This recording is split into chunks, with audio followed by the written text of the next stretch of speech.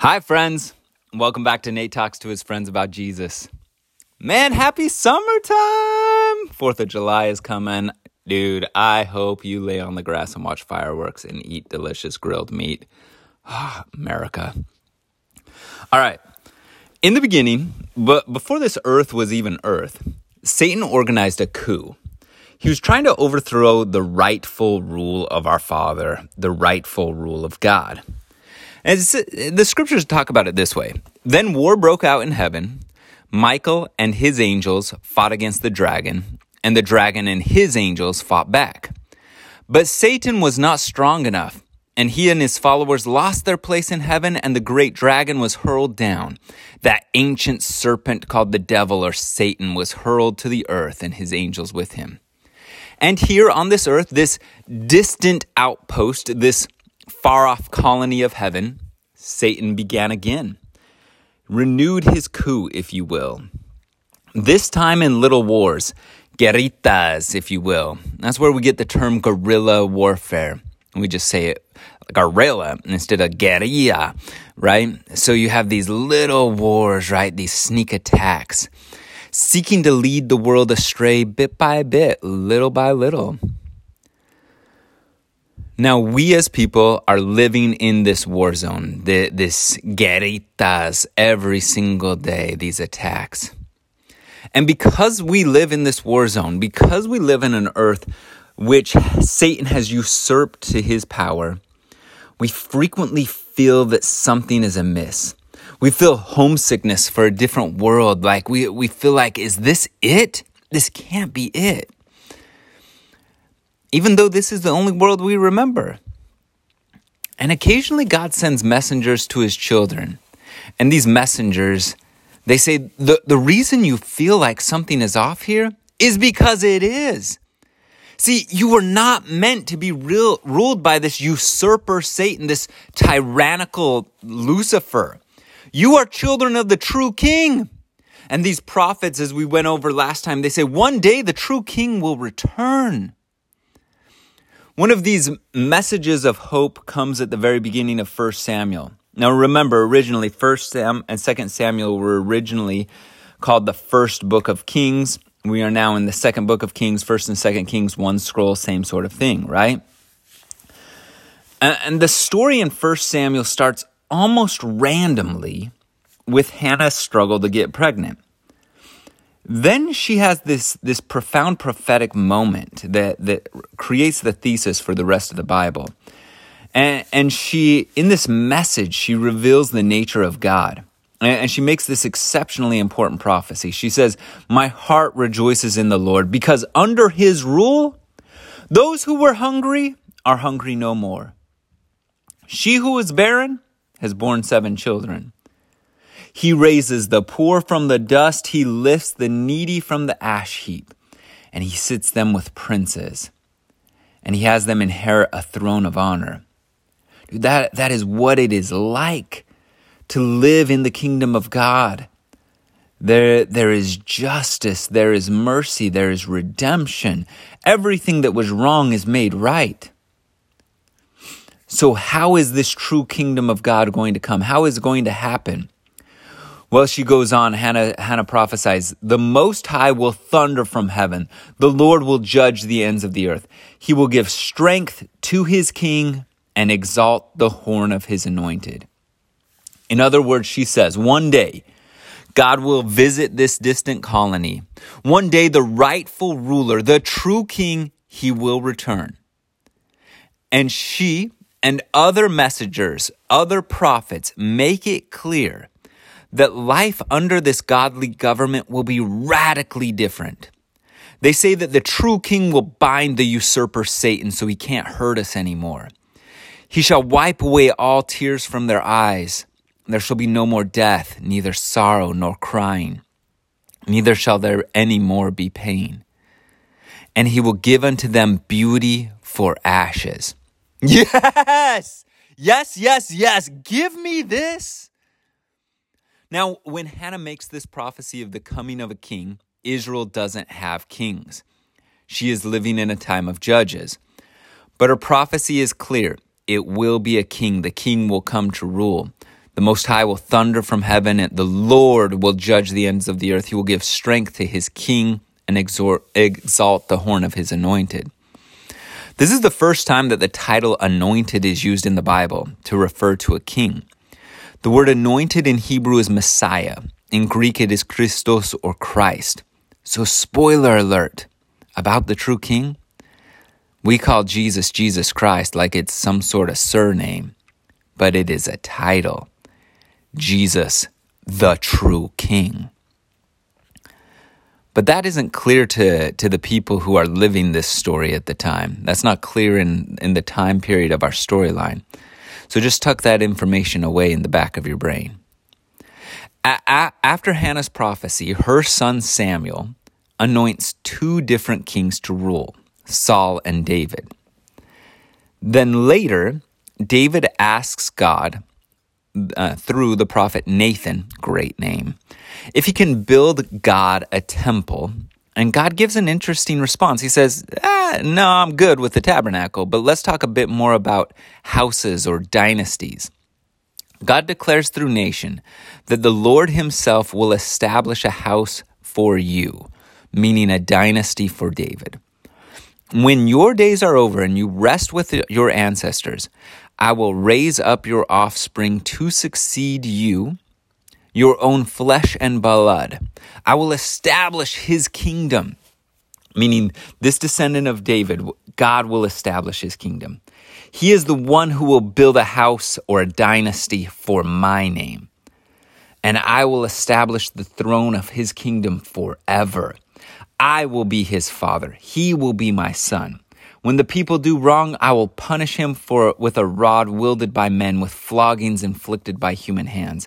But my love will never be taken away from him, as I took it away from Saul, whom I removed from before you. Your house and your kingdom will endure forever before me. Your throne will be established forever. So there it is. God declares there will be a true king just like Hannah prophesied.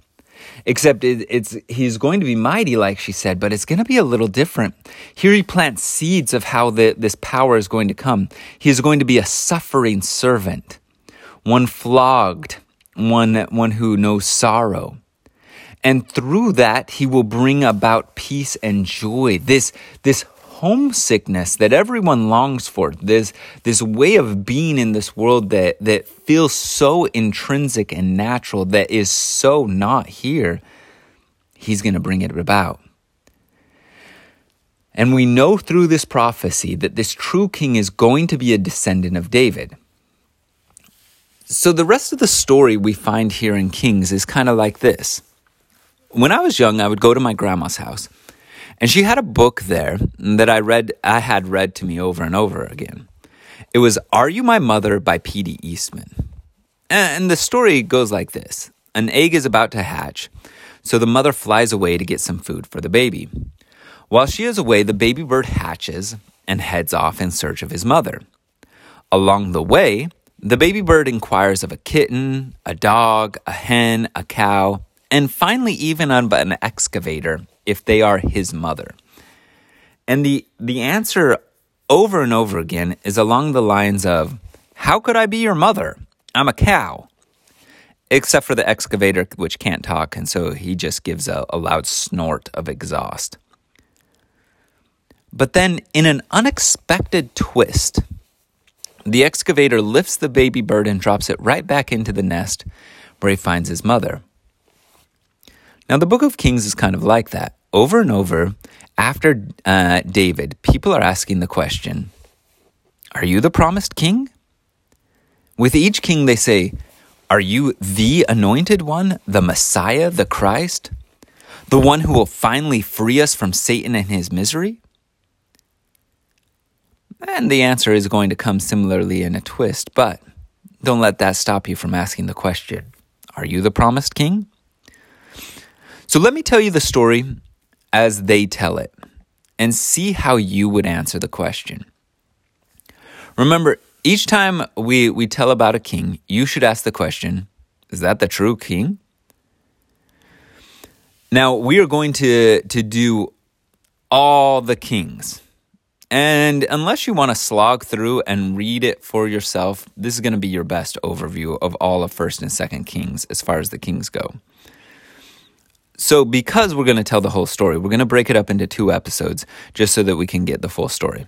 So this week's Come Follow Me will end up being 2 episodes here. Anyways, let's go part 1. Our story begins with David. After a long civil war with his son, see last episode, we find David old and worn out.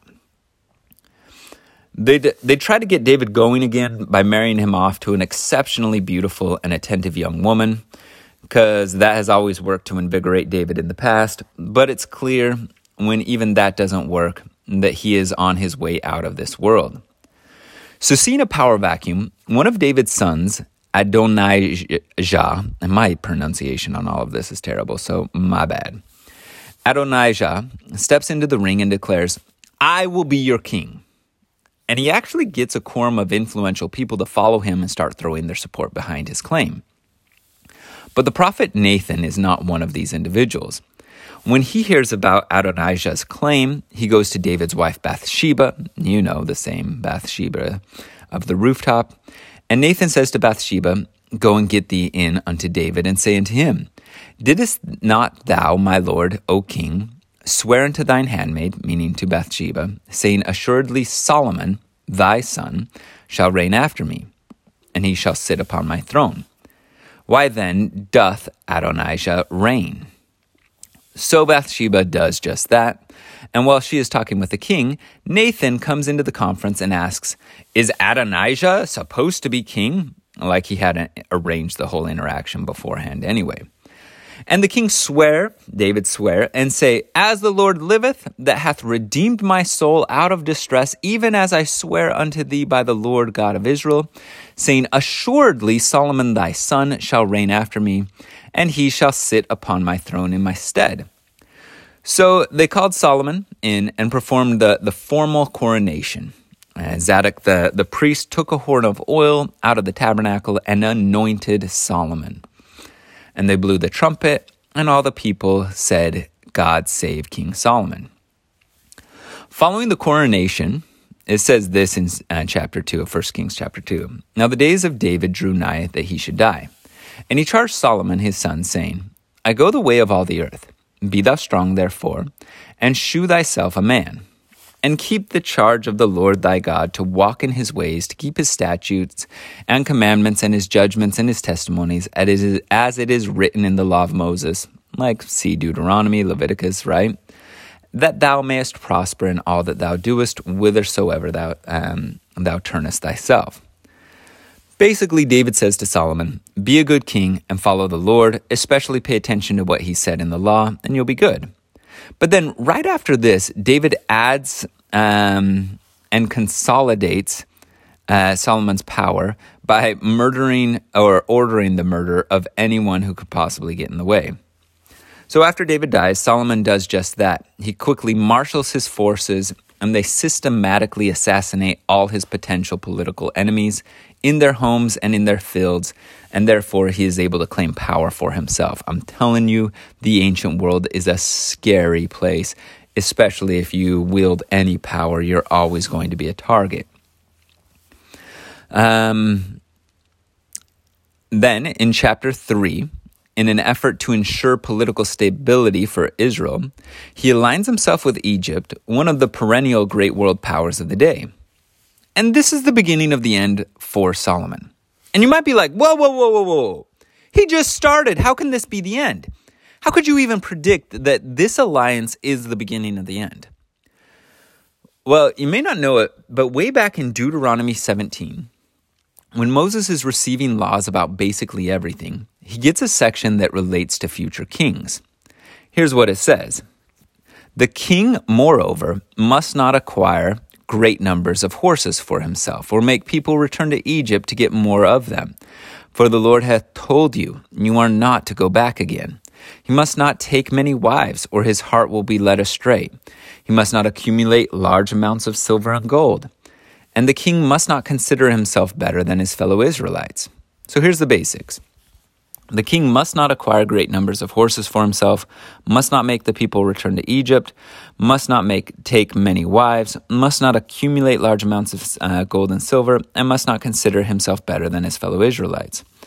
So here we are right off the bat, and he starts taking many wives. He gets up to 1,000. And in particular, he takes a wife from Egypt, and where they are specifically commanded not to return, very reminiscent of the command not to look back by Lot's wife. Then he sends people back to Egypt to raise up Egyptian horses and bring them back. Again, he's basically looking at the list and doing the exact opposite of what Deuteronomy 17 says. So there are some cracks in Solomon's reign, but he's honestly well-intentioned at this point. And sincerely asks the Lord that he may have wisdom and judgment to be able to stabilize this large kingdom that his skilled general of a father was able to conquer and stabilize. And so you know how this plays out. And there's the story of the prostitutes and their babies that where he's symbolically given this discerning and shrewd statecraft to take power. It really just is a story that shows how he is able to manage this big land. It kind of is a key insight where some of the other political things might be kind of boring. This story about the prostitutes and their babies is really rather intriguing. So under his keen leadership, Judah and Israel, and those are kind of the designations of the northern part of the kingdom and the southern part of the kingdom, are many. The people prosper. They're like the sand by the sea in multitude. And life is good. It says that they're eating and drinking and making merry. So it's a good part. This is a prosperous part for Israel. Maybe the best thing that Israel's ever experienced. And so now that things are stable for Israel, it's not a time of warfare, Solomon begins a construction of a permanent residence for the Lord, a temple to replace the tabernacle. And in the process, no expense is spared to make a symbolic Eden. A remembrance of what it is like when the true king rules rather than this usurper Satan. And in addition to the construction of the temple, he also uses heavy taxation and conscription to build himself a palace and to build his Egyptian wife a palace. Finally, the temple is complete and God visits them. And he does this despite their imperfections. It says in chapter 8, verse 10, "And it came to pass when the priests were come out of the holy place that the cloud filled the house of the Lord." Clearly reminiscent of when the presence of God was with the tabernacle leading Israel out of bondage in Egypt. And it fulfills the promise that God says back in chapter 6. He says, "I will dwell among the children of Israel and will not forsake my people Israel." Then, after the construction of the temple, Solomon dedicates the temple. And in contrast to the people of Babel, who were seeking to make a tower into the heavens and to, quote, make a great name for themselves by building their temple, this temple, it says, will be a place where the Lord has said, "My name shall be there." So it's this distinct contrast as far as the temple goes and the worship goes here, where the people of the Tower of Babel were trying to make a great name for themselves, self-idolatry here, where the temple becomes a place where we align ourselves with God and take his name upon us, right?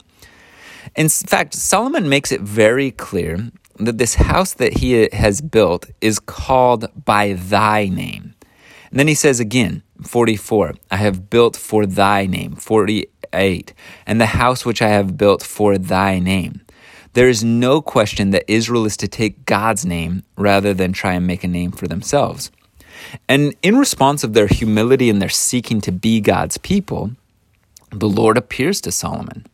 And he says to him, "I have heard thy prayer and thy supplication, and that thou hast made before me. I have hallowed this house, which thou hast built, to put my name therefore forever. And mine eyes and my heart shall be there perpetually." This is a wonderful start. But then God also gives a warning. And he says, "And if," this is a huge conditional. All blessings are conditional, but this is a big conditional. He says, I accept this temple, I accept your sincerity. "If you will walk before me as David thy father walked. Now David wasn't perfect, but he was generally radically humble and reliant on God. If you walk before me in integrity of heart and in uprightness, to do according to all that I have commanded thee, and will keep my statutes and judgments, then I will establish the throne of thy kingdom upon Israel forever, as I promised David thy father, saying, there shall not fail thee a man upon the throne of Israel. But if thou shalt turn from following me, you or your children, and will not keep my commandments and statutes, which I have set before you, but go and serve other gods and worship them, then will I cut off Israel out of the land which I have given them, and this house which I have hallowed for my name. I will cast out of my sight, and Israel shall be a proverb and a byword among my people, because they forsook the Lord their God. That's basically it. If you will be loyal to me, it will be good. But if you seek any other gods, well, you will be left to have those paltry gods save you. It's a foreboding warning if you know anything at all what's going to approach them. Once the construction is completed on the temple, Solomon throws his constructive zeal into building himself and his Egyptian wife separate palaces like we mentioned before. And to do so, he conscripts slaves to do the labor, violating the command for the king not to consider himself better than his fellow Israelites.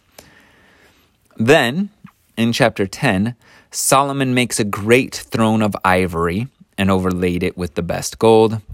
And all of King Solomon's drinking vessels were gold, and the vessels of the house were of pure gold. So King Solomon exceeded all the kings of the earth for riches. You remember, don't take more gold in Deuteronomy 17. And then Solomon gathered together chariots and horsemen and had 1,400 chariots and 12,000 horsemen. Don't have more super, tons of horses, Deuteronomy 17. And Solomon had horses brought out of Egypt. And King Solomon married many foreign women, together with the daughters of Pharaoh, women of the Moabites, Ammonites, Edomites, Zidonians. Ooh, that was a tough one for me. Hittites. And he had 700 wives, princesses, and 300 concubines. Remember, concubines are wives just of a lower social status, so he has 700 wives that are of the same royal social status and 300 of a lower social status. Now, again, I don't know if you caught it. I was pretty clear there. But Solomon has managed to violate every single admonition given to kings in Deuteronomy 17. And the result is tragic. His wives lead him astray. For it came to pass that when Solomon was old, that his wives turned away his heart after other gods. For Solomon went after Ashtoreth, the goddess of the Zidonians, and after Milcom, the abomination of the Ammonites. Ashtaroth and Milcom, right? Ashtaroth is the mistress of Baal. We've talked about this before. Baal is simply a title meaning Lord. It can refer to Milcom or any other local deity. And the way Ashtaroth is worshipped is through ritualized sex. You can imagine this appeals to a guy who has basically 1,000 wives. This is a priority for him. And Milcom is synonymous with the title Moloch, who we're going to see later is going to be worshipped through human child sacrifice. So answer this question for me. Is Solomon the promised true king, the Christ? Yeah, no. Solomon did evil in the sight of the Lord. And the Lord was angry with Solomon because his heart was turned from the Lord God of Israel, which had appeared to him twice. So God says, in return, God says Solomon's children will not rule. His dynasty will not continue. Just as he gave that conditional promise back in the temple. And so when Solomon dies, his son Rehoboam reigns. And when Rehoboam takes over, the people come to him and say, Solomon taxed us heavily to fund his palace constructions and to build up his army and his navy. Please decrease this heavy taxation burden." So Rehoboam consults with the older, experienced statesmen. And the older statesmen say, "Rehoboam, if you will be a servant to this people this day, and will serve them and answer them, and speak good words to them, they will be thy servants forever." In other words, these older guys are like, yes, reduce the taxation and the people will love you and serve you forever. But then Rehoboam asks his jabroni friends, who basically are a bunch of entitled Wall Street bros, and these guys say, "Tell the people, thus shalt thou speak. My dad made our yoke heavy." So the people are like, "Your dad made the yoke heavy. Please make it light for us." And then they're like, "Tell them, my little finger shall be thicker than my father's loins." If that's not a bro statement, I don't know what is. "And whereas my father did lade you with a heavy yoke, I will add to your yoke. My father has chastised you with whips, but I will chastise you with scorpions." So they're like, full send on this. More taxation. Get us more money. And when he does this, he sends out Adoram, who is over taxation, and the people greet the person over taxation by stoning him, and he dies. And so what happens because of this is 10 of the tribes, a significant portion, rebel against Rehoboam, and they form their own nation. So after this moment, you have the 10 tribes who are part of the northern kingdom, and from here on out, they're going to be referred to as the kingdom of Israel. And then you have 2 tribes in the south, the larger of which is Judah, where the kings come from, and so they are going to be referred to as the kingdom of Judah. So we have Rehoboam, Solomon's son, ruling Judah in the south, and then we got a new guy named Jeroboam ruling Israel in the north. Now, we are going to trace all of their ruling descendants. And remember, your job over and over is to ask, is this the prophesied deliverer? Is this the true king, the one to free us from Satan, the Messiah? Now, since Jeroboam is new to ruling, he's anxious to consolidate his power, and he is nervous that if the people are always traveling to worship at the temple in Jerusalem, that's the center point of Judah's power, that they will see Jerusalem as the true seat of power and abandon his claim to rule them. So one of the first things he does is build places to worship in Bethel and Dan, and furnishes these places with golden calves to oversee the rituals. Doesn't sound ominously reminiscent of the Exodus at all, does it? After setting up these golden calves, the record says that Jeroboam returned not from his evil way, but made again from the lowest of the people priests of the high places. Whosoever would, he consecrated him and became one of the priests of the high places. So I don't know if you caught this. Instead of honoring God-given priesthood authority, he just chooses whoever is willing to officiate in these idolatrous practices. He anoints them priests, many of them lowborn, trying to improve their station, and so completely disregards priesthood lineage or authority here in doing so. And the days which Jeroboam reigned were 22 years, and he slept with the fathers, and Nadab his son reigned in his stead. Meanwhile, back in the south in Judah, Rehoboam continues his father Solomon's proclivity for idolatry and ritualized sex. As part of this worship, he adds to the wickedness male and female shrine prostitutes. Yeah, that's bad. So bad, so fast, it's crazy. I don't even know what to say other than sex has a crazy strong pull over us, and it seems to be with them too. Now, since they have abandoned God, God leaves them to their own devices. So when Rehoboam's kingdom is attacked in the south by Shishak, king of Egypt, they lose badly. And Shishak, king of Egypt, took away the treasure of the house of the Lord. This is like second generation away from David, second generation after the construction of the temple.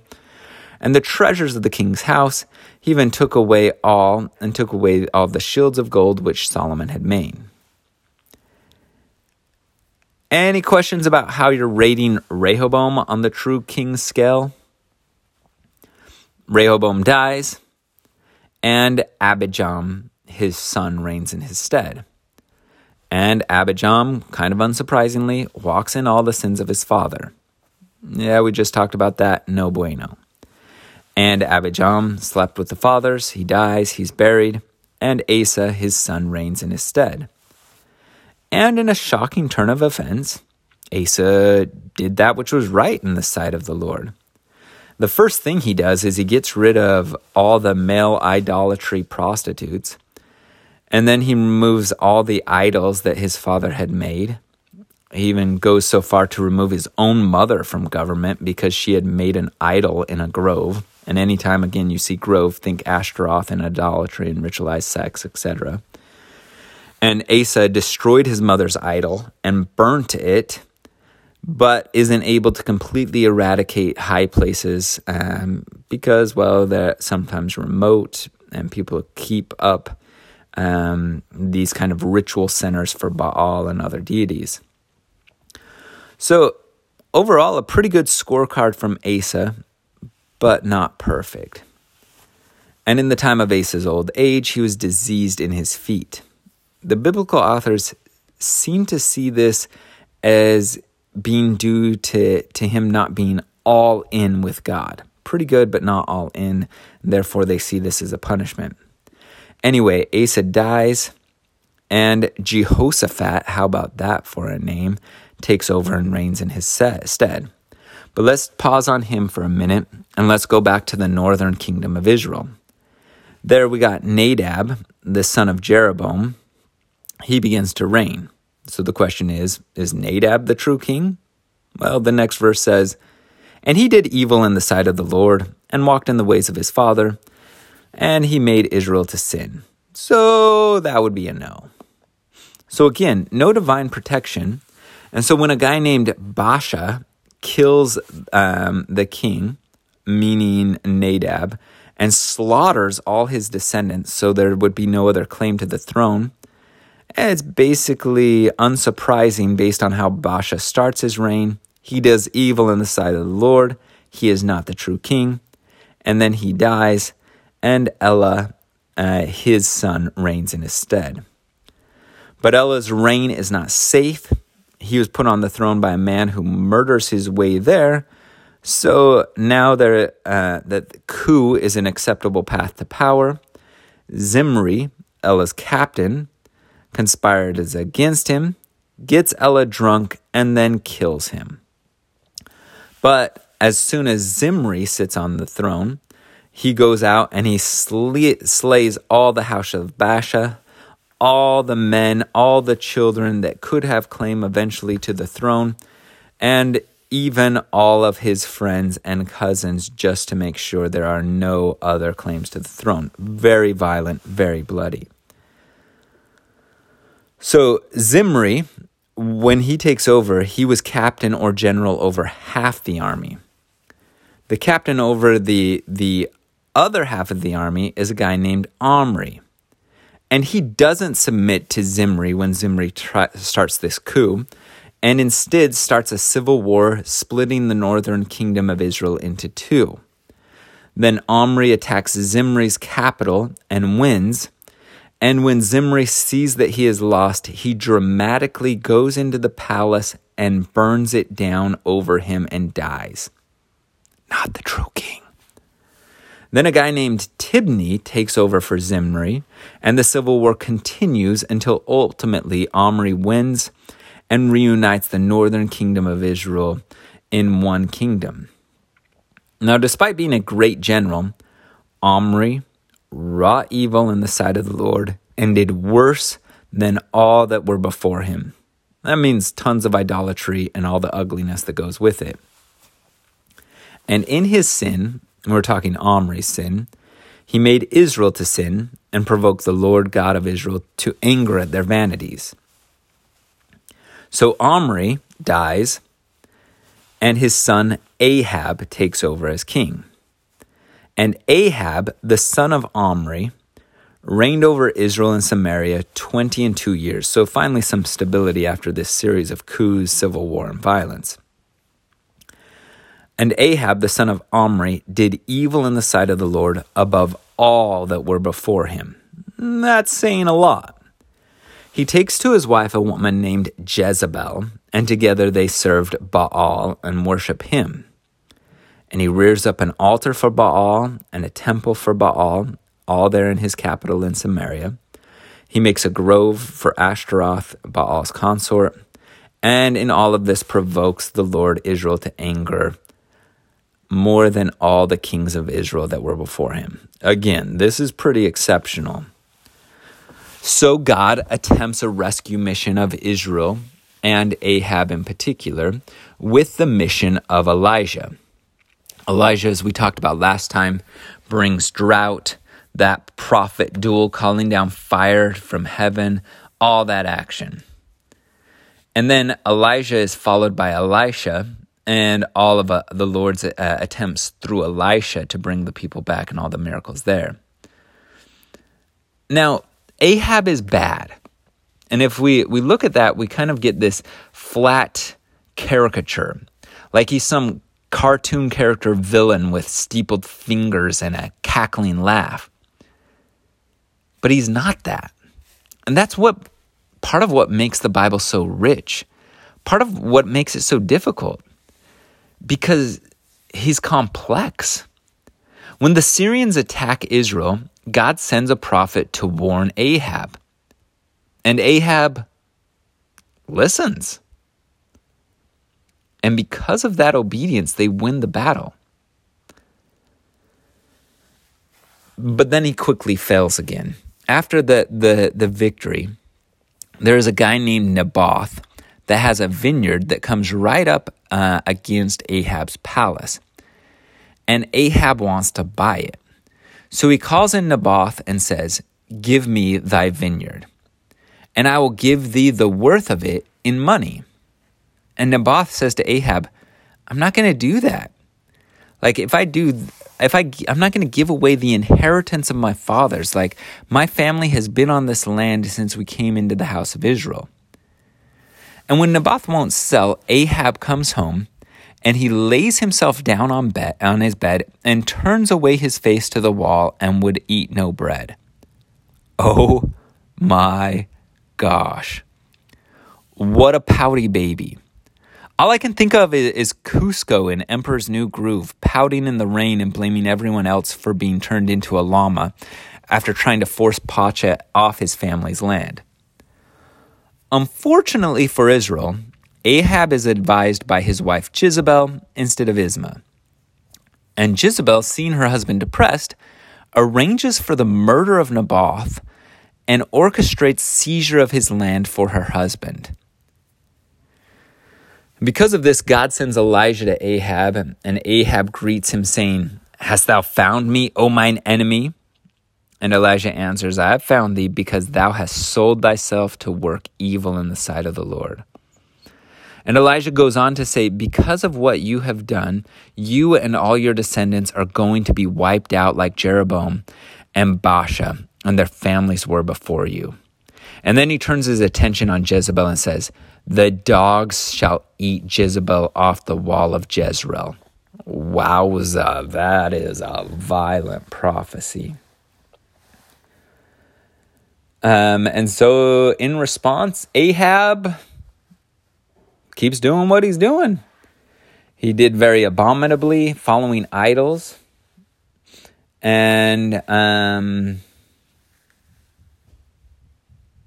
when he hears the words of the prophet, it strikes a chord. He puts on sackcloth and ashes. He fasts. He goes about softly. You thought he was going to keep doing what he was doing, but he doesn't. He changes. And so when he does, the Lord comes to Elijah and says, do you see how Ahab has humbled himself? Like, this guy is like the worst king so far, and then humbles himself before the Lord. God says, because of this, I will not bring evil in his days. Holy crap, are you seeing this? The mercy of God. The minute we take a step in God's direction, his mercy and long-suffering is so abundant and beyond description. That is the God we worship. Now, with that being said, do I even need to ask if Ahab is the promised one? He's not. But that is going to be the end of episode 1 for this week. Tune into episode 2, and let's keep asking the question, are you the true king? See you in a minute.